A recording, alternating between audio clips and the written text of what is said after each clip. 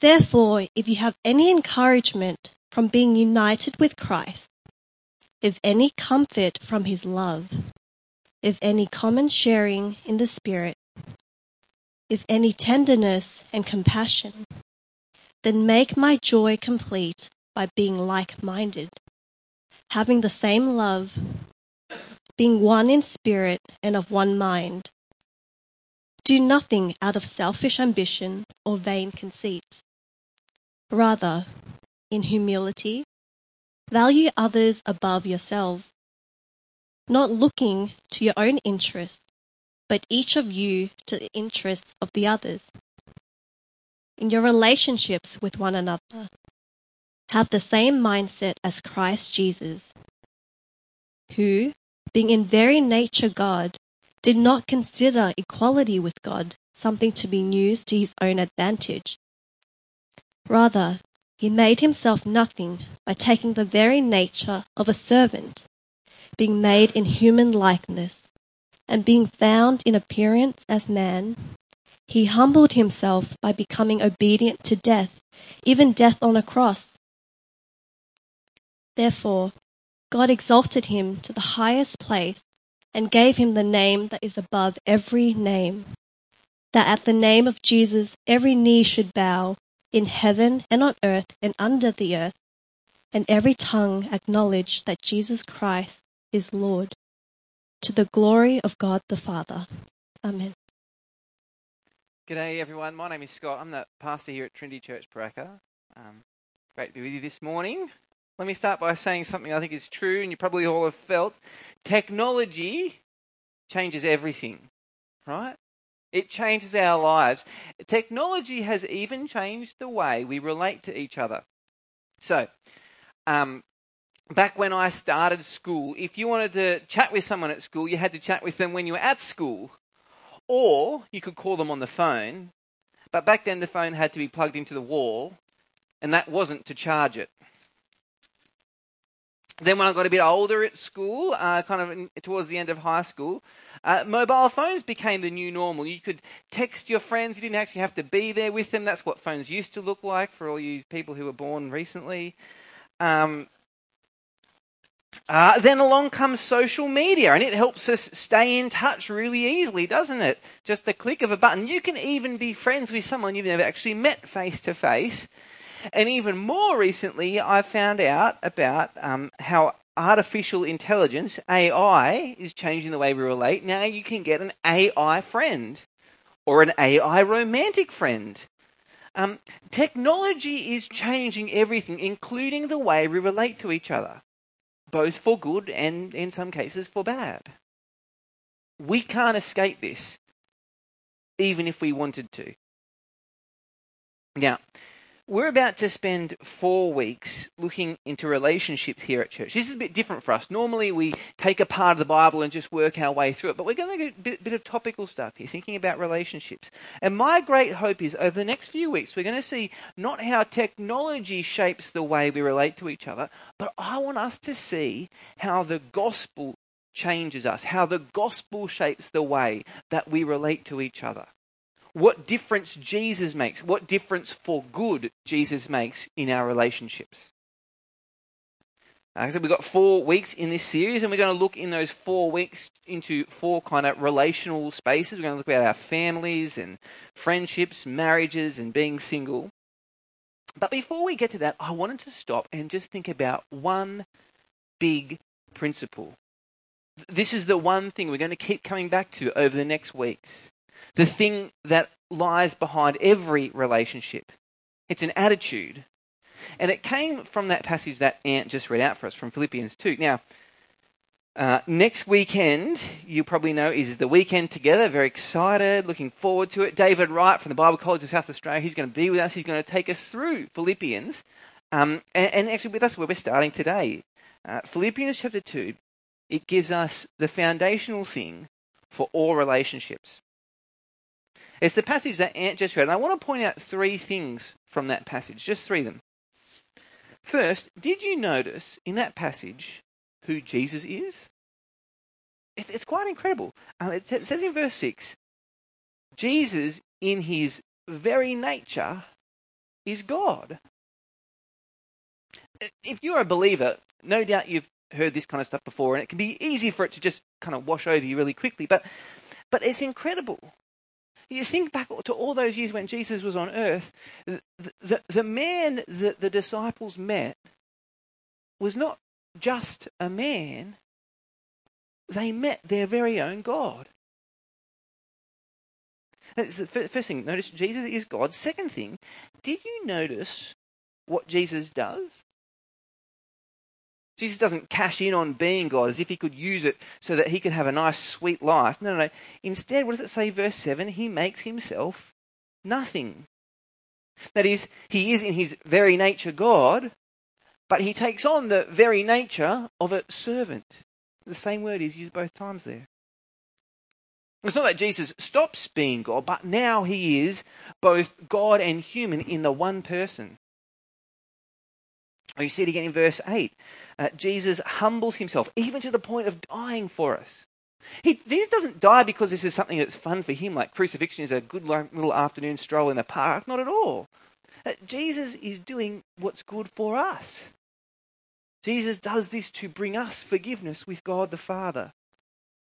Do you see what Jesus' attitude in life is? He is other person-centered. Not self-centered, but other person-centered. Third thing, did you notice what this means for us? You get it in verse 5. It says, in your relationships with one another, have the same mindset, the same attitude as Christ Jesus. As we relate to others, we're supposed to be like Jesus here. We're to have this attitude, his attitude, of being other person-centered. And so you see what this looks like in verses 3 and 4. Do nothing out of selfish ambition or vain conceit, but rather in humility value others above yourselves, not looking to your own interests, but each of you to the interests of the others. Now, it's not saying there that others are intrinsically more valuable than me, or that I have to fill my life with a whole lot of negative self-talk to bring myself down. No. But what I do here is I look at the way Jesus treated me, him putting my needs before his own. And so as I follow him, I have that same attitude of being other person-centered. That's a radical way of thinking, isn't it? Jesus here is calling us to be drastically different from the society around us. And this, friends, this is the key for relationships. This is the one thing we're going to keep coming back to. It's the big principle. In our relationships, have the mindset that Jesus did. That is, be other person-centered. And today, particularly, we're going to look at what that means for our families. Okay, big principle, be other person-centered. Now let's think about what that means for our families. Families can be tough for some of us. For example, have you ever felt let down by a member of your family? Have you ever spoken to someone who no longer talks to their sibling? Or perhaps doesn't talk to their parent anymore, or doesn't talk to their kids anymore? Maybe that's where you're at right now. Families, if we're honest, they can be tough. But they can also be a wonderful gift from God. They can be a place where we see beautiful expressions of people being other person-centered. So what I want to do now is to walk through some of the different family relationships. Well, I want to see what the Bible has to say about them. And I want to spend time being super practical as we go along. Okay? So let's start off. What about being a child? All of us are children, right? Some of us may not have our parents around anymore, but we're all children. What does the Bible say to children? Well, you see stuff in places like Ephesians chapter 6. Here it is, Ephesians 6 verse 1. Children, obey your parents in the Lord, for this is right. Honour your father and mother, which is the first commandment with a promise, so that it may go well with you, and that you may enjoy long life on the earth.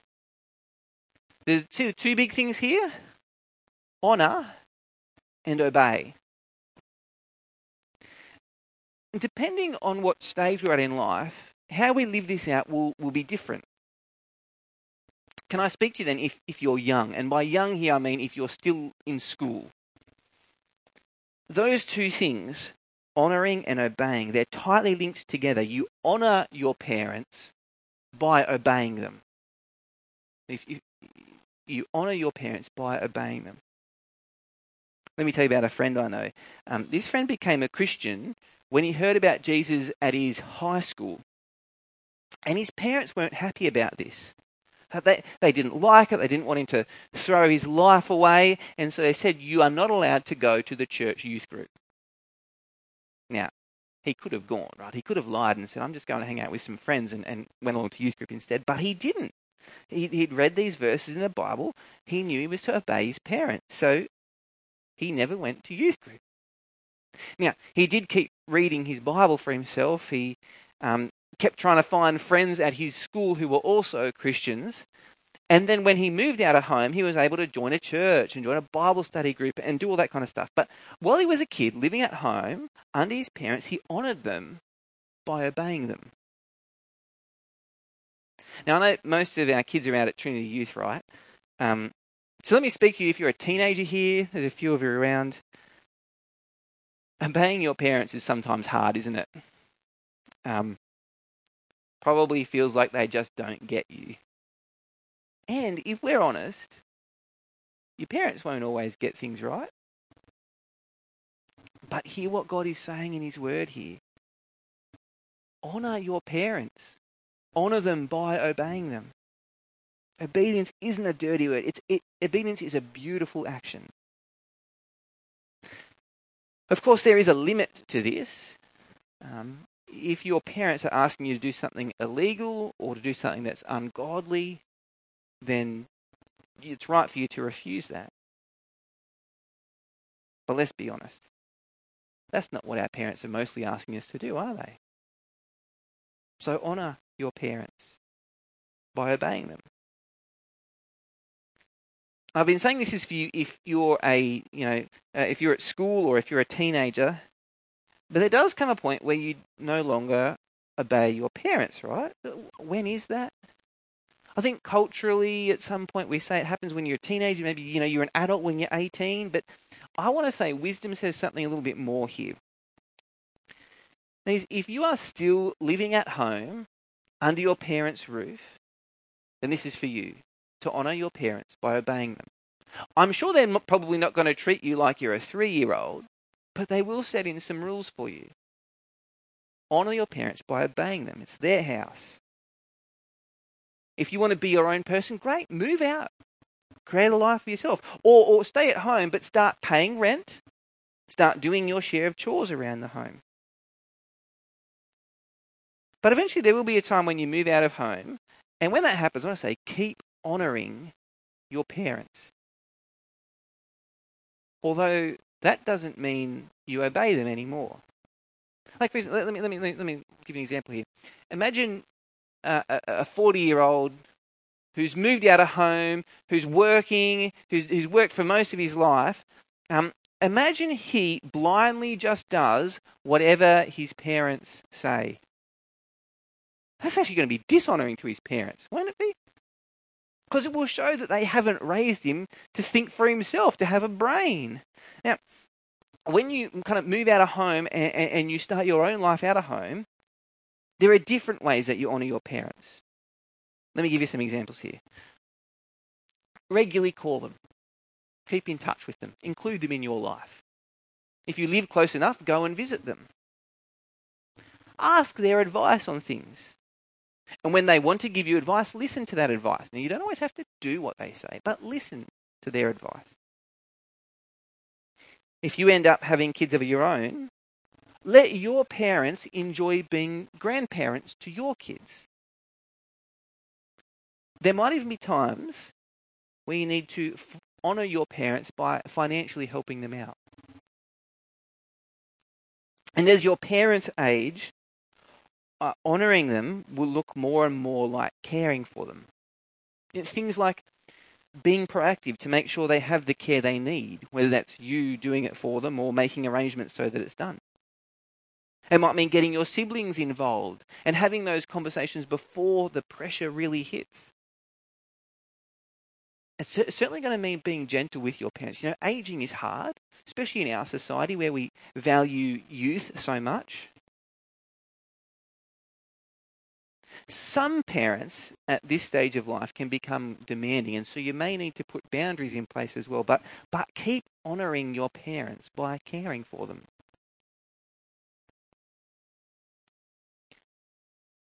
I hope in all these things you've seen what's at the centre of it. It's Philippians chapter 2, isn't it? It's other person-centeredness. As a child, you're not always just thinking about me, me, me. Actually, you're looking to honour your parents. And I've given some, ideas of what this could look like, but remember the principle here. Honour your parents. And if you're living at home with them, honour them by obeying them. Okay, that's kind of what the Bible says about being a child. What about being a parent then? Well, of course, we want to love and care and nurture our kids. We want to teach them and protect them and prepare them for life and all that great kind of stuff. But the big thing the Bible says here, parents, is to bring your children up in the Lord. Give them the start in life so that they know Jesus. Again, let's take a look from Ephesians chapter 6. Look at what it says. Fathers, don't exacerbate your children. Instead, bring them up in the training and instruction of the Lord. Now, those two words there, training and instruction. Training them is about guiding them in the right way to go. And instruction, it's a word that's really about warning them in the way not to go. So go this way, don't go that way. But notice here, it's training and instruction of the Lord. It's how they might follow Jesus with their lives. You actually get a really beautiful picture of what this kind of looks like from the Old Testament. So we're going to jump to a place in the Old Testament. At this stage, the nation of Israel had just been rescued by God. They were slaves in Egypt, but now God had brought them out from there to give them their own land to live in. And just before they go and enter this land, their great leader, Moses, he stops and he preaches a great sermon to them, which is what's captured in Deuteronomy. And in Deuteronomy, early on, he reminds the people of the 10 Commandments. And he starts to show them what this is going to mean for their lives. And so this is what we get in chapter 6. Moses says, "These commands that I give to you today are to be on your hearts. Impress them on your children. Talk about them when you sit at home and when you walk along the road and when you lie down and when you get up. Tie them as symbols on your hands and bind them on your foreheads. Write them on the door frames of your houses and on your gates." Do you see, friends, what's at the center of life here? God. Do whatever you need to do to remember him, to remember the commands. Write them on your door frames, put them on your gates, and teach them to your kids so they will know them too. It's a wonderful example because we want this to be our attitude with our kids, that we would keep Jesus at the center of life, that we'd talk about Jesus in the car on the way to school, or when we sit around at the dinner table at night, or when we're walking just to go for a little play in the playground. This is so important, to keep Jesus at the center of life. Raise your kids in that way. What would that look like? I'm going to say 3 things here. It's going to look like more than this, no doubt, but I don't think it'll look anything less than these things. Firstly, regularly spend time in the Bible with your kids. Now, that may not be the kind of Bible you might have to start off with a children's Bible when they're younger, but regularly spend time in the Bible with your kids. Second thing, regularly spend time praying with them. Thirdly, model in your own life what it is to follow Jesus. Model with your life what it looks like to follow Jesus. This is so important, friends, because our kids, they're getting messages from all sorts of places at their school, the sporting teams they play in, amongst their friends, from the TV, and you can't stop that kind of stuff. You can't build up a wall so they don't see any of that. It's going to happen. And you've only got what's really a short time to build them up, to bring them up in the Lord. So don't miss it. Don't put it off to say, I'll start doing that kind of stuff later. Don't try and farm it out to the professionals. I'll send my kids along to Trinity Kids, or I'll send my kids to a Christian school, and that'll be good, right? That'll give them it. No. Trinity Kids leaders out here are great. They're fantastic. And the teachers at the Christian school, they might be fantastic as well. But parents, your kids need you. There's a day coming when I'm going to have to stand before Jesus, and I'm going to have to give an account to him for how I've raised my kids. Hand on my heart, I know I haven't done everything right. But this kind of thing, it helps us, doesn't it? It helps us to remember what our aim is to be, to raise our kids so they might know Jesus. Can I tell you one of the saddest conversations I ever had? I was talking with a man who's a believer. He doesn't go to our church, but at this stage, his kids were like kind of older teenagers. And so I'm always keen to hear what people have done as they've tried to bring kids up to know Jesus, because I want all the ideas I can get. And so I asked him, what did you do when your kids were younger? And he said to me, Scott, he said, this is one of the biggest failings of my life. I just didn't do it. And now I regret it. Don't let that be your story, friends. Obviously, how we do this has got to change over the years. As your kids get older, you do different things. So right now, we're reading this Bible with Isaac. He's our 4-year-old son. When he gets to 12, we're probably not going to be reading the beginner's Bible anymore with him, are we? But you've got to change as things get older. And I reckon this is actually one of the things that's really useful to talk about with each other, with other parents, so that as you can share what worked, what didn't, some ideas. It's a great way to get some ideas. But can I also give a warning here? There's something I've noticed that can creep in, something that makes it harder to raise your kids this way. Is being too busy. Having so much stuff on. Things like, swimming lessons and sporting teams and music lessons and so on and on. And there's nothing wrong with any of these things at all, actually. But there comes sometimes where you can just find yourself doing so much that maybe it crowds out things like reading the Bible with your kids or praying with your kids. Maybe it tires you so much so that when Friday night comes around, no one has the energy to take the kids to youth group. And the kids are they want to starfish on the couch anyway because they don't want to get up and do anything else. I mean, that's just an observation I made. Maybe that's not true for you and your families, but if you need to, hear the warning. Be careful of doing too much. And again here, can you see, being a parent is all about what we saw in Philippians 2. It's other person-centeredness. That's not always just what's most easiest and convenient for you as a parent. In fact, if you're going to do this, it's going to cost you. There'll be time and there'll be energy you need to put out for this. But it's about doing what's best for your kids. It's about having their best interests at your heart so that they'll be brought up in the Lord. Of course, none of this ensures that they'll keep walking with the Lord in their life. But give them the best start they can. Before I move on, I just want to say a quick note to the dads here. Did you notice in that verse I read before, it wasn't actually to parents, was it? It was to dads. So look again, Ephesians 4. Fathers, don't exacerbate your children. Instead, bring them up in the training and instruction of the Lord. A similar thing happens in Colossians, just the next book in the Bible. In Colossians, one verse, the kids are told to obey their parents. In the next verse, it says this: Fathers, don't embitter your children, or they'll become discouraged. Why is this stuff especially to fathers? 2 reasons. Firstly, guys, dads, we're supposed to take the lead on this stuff. Don't leave this all for your spouse to do. Make sure you're involved. Take the lead on it. But also, secondly,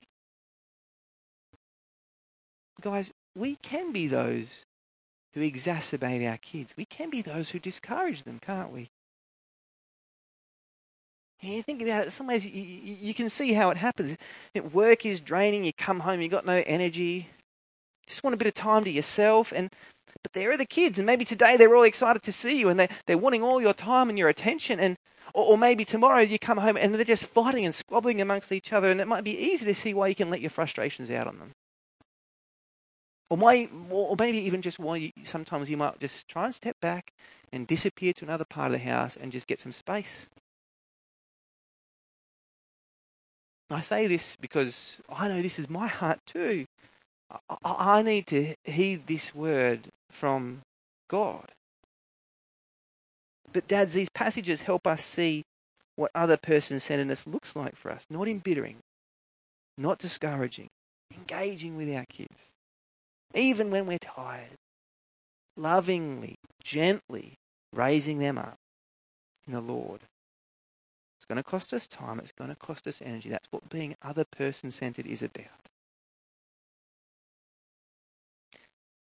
I want to speak to grandparents for a moment too, but I've probably gone on too long. So, grandparents, let me give you my one line.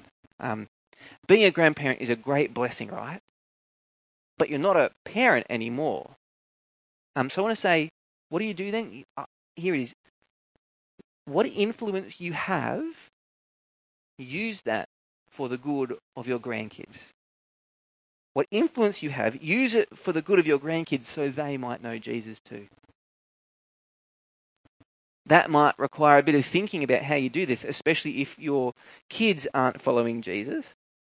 But what could that look like for you, grandparents? Now, there's something special we're going to do as part of this series. I'm actually looking forward to this quite a lot. Each week, I'm going to get someone from our church here, some of our members, are going to come up the front, and I've asked them to think just practically about some wisdom that they've got to offer us.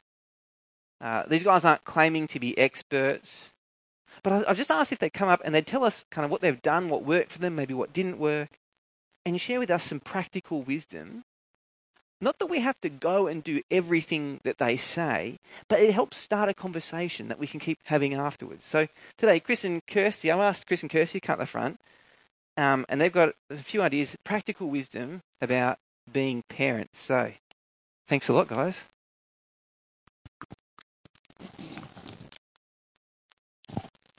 Well, so Scott has asked us to speak about family relationships. So we asked ourselves the question, what makes us qualified to speak about this? We have asked ourselves the same question because we both came from non-Christian homes. We both grew up in quite challenging families, and we have made many mistakes in our parenting. But we have done some good things. So what makes us qualified? We're not experts, we're just qualified. We're the parents of 5 children in the age range of 7 to 30. We are now parents-in-law to 3 adults. We're grandparents to 3. We have been foster parents to over 30 children. But at the end of the day, the numbers don't make us any more qualified than any other parent. We just have more lived experience. Now, what we can tell you is that in parenting, there is one thing that never changes. What never changes is the fact that things are constantly changing.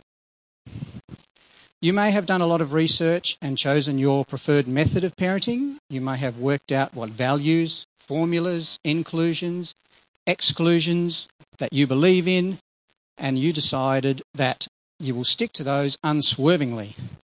But we can tell you that what we have found is that what you choose may be working now, but it won't necessarily work forever.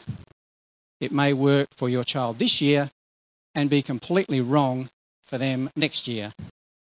It also may work fantastically for your first child and be completely unworkable for your next.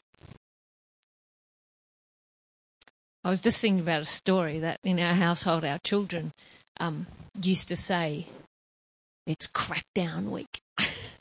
and they still say it now. And it was one of those things that they'd know that mum and dad would be like, right, we just got to work on something. And they'd go, it's crackdown week.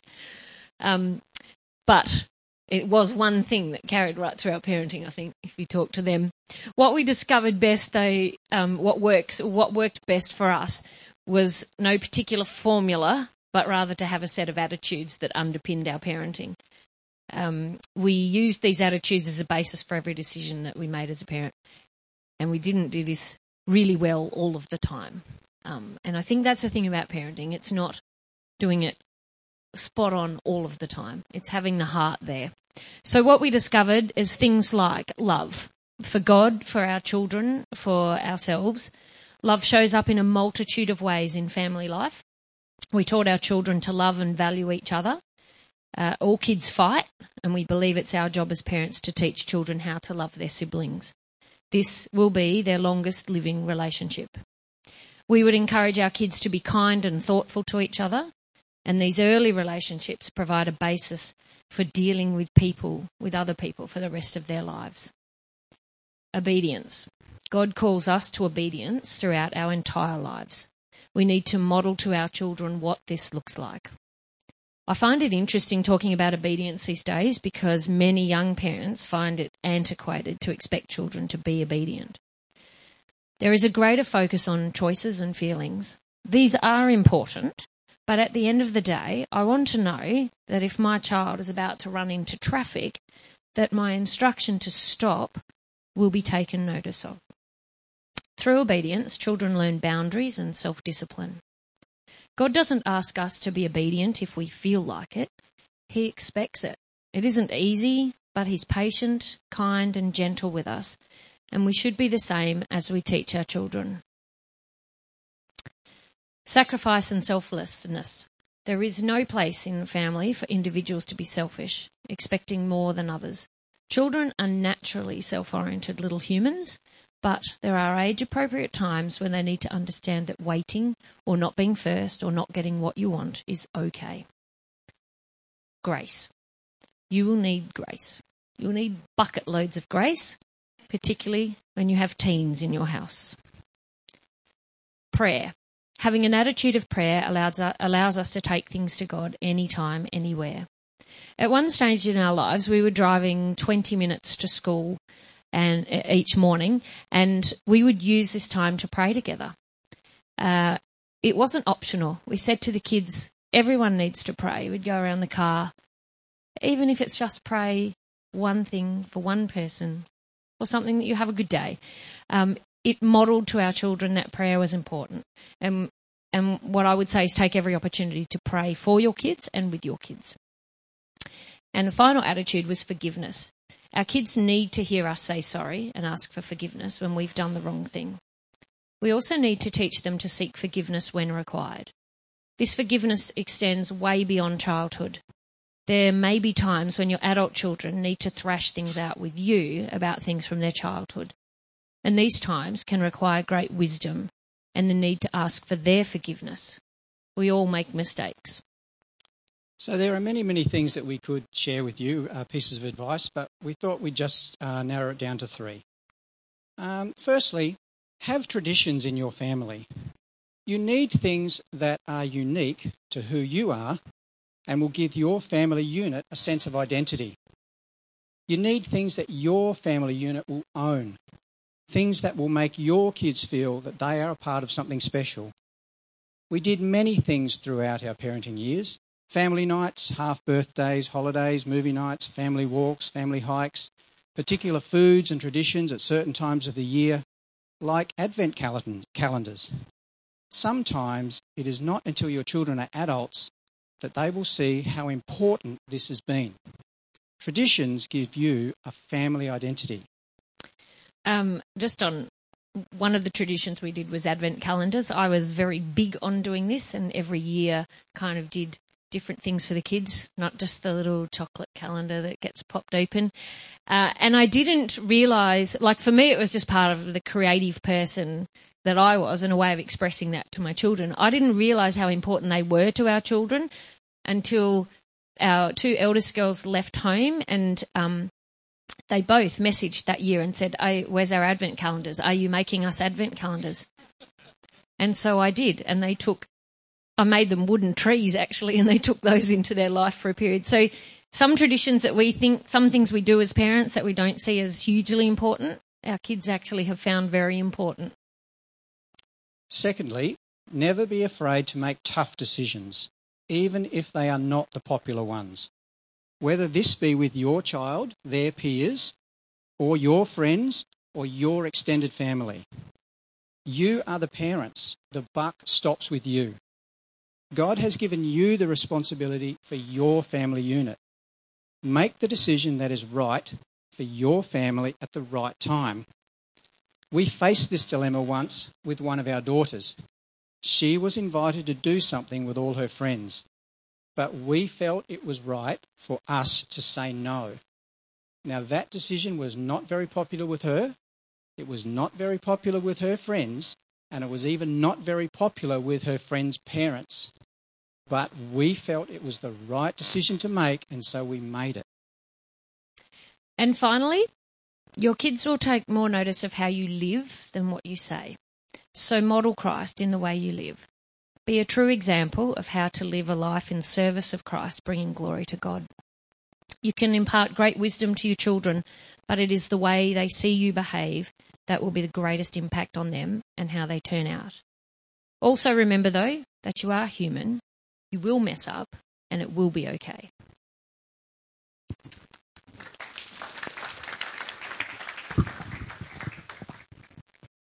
Thanks, brother. Thanks, Chris. Thanks, Kirsty. How good's that? Yeah, maybe you don't want to go and do everything Chris and Kirsty have said, but let that be a start of a conversation. Hear the practical wisdom and keep chatting with each other afterwards. I also want to let you know, in your weekly email this week, I'm going to send you a link to a video. The video is it's a longer conversation with Paul and Sue Harrington. Paul is the senior pastor across the Trinity Network. Paul and Sue are talking about how they've been parents and how they've tried to shape their... they've tried to bring up their kids being shaped by God's grace. So look out for that in your weekly email. It'd be well worth checking that out. Why don't I pray for us as we reflect on what God has said? Our good and gracious Father, we thank you for our families. We know that sometimes they've been tough, and some of us may be feeling that they've been hard now. Please give us grace and forgiveness where we need. Lord God, for those of us who are parents, help us do what is good so that our kids might be raised to know Christ. Father, in our relationships with our parents, for those of us who still have parents, help us to honour them. For the grandparents, we pray that they'd use their influence for good. And help all of us be other person-centred in the way we relate to our families. We need your help in this, Father. Please be with us, we ask. In Jesus' name, amen.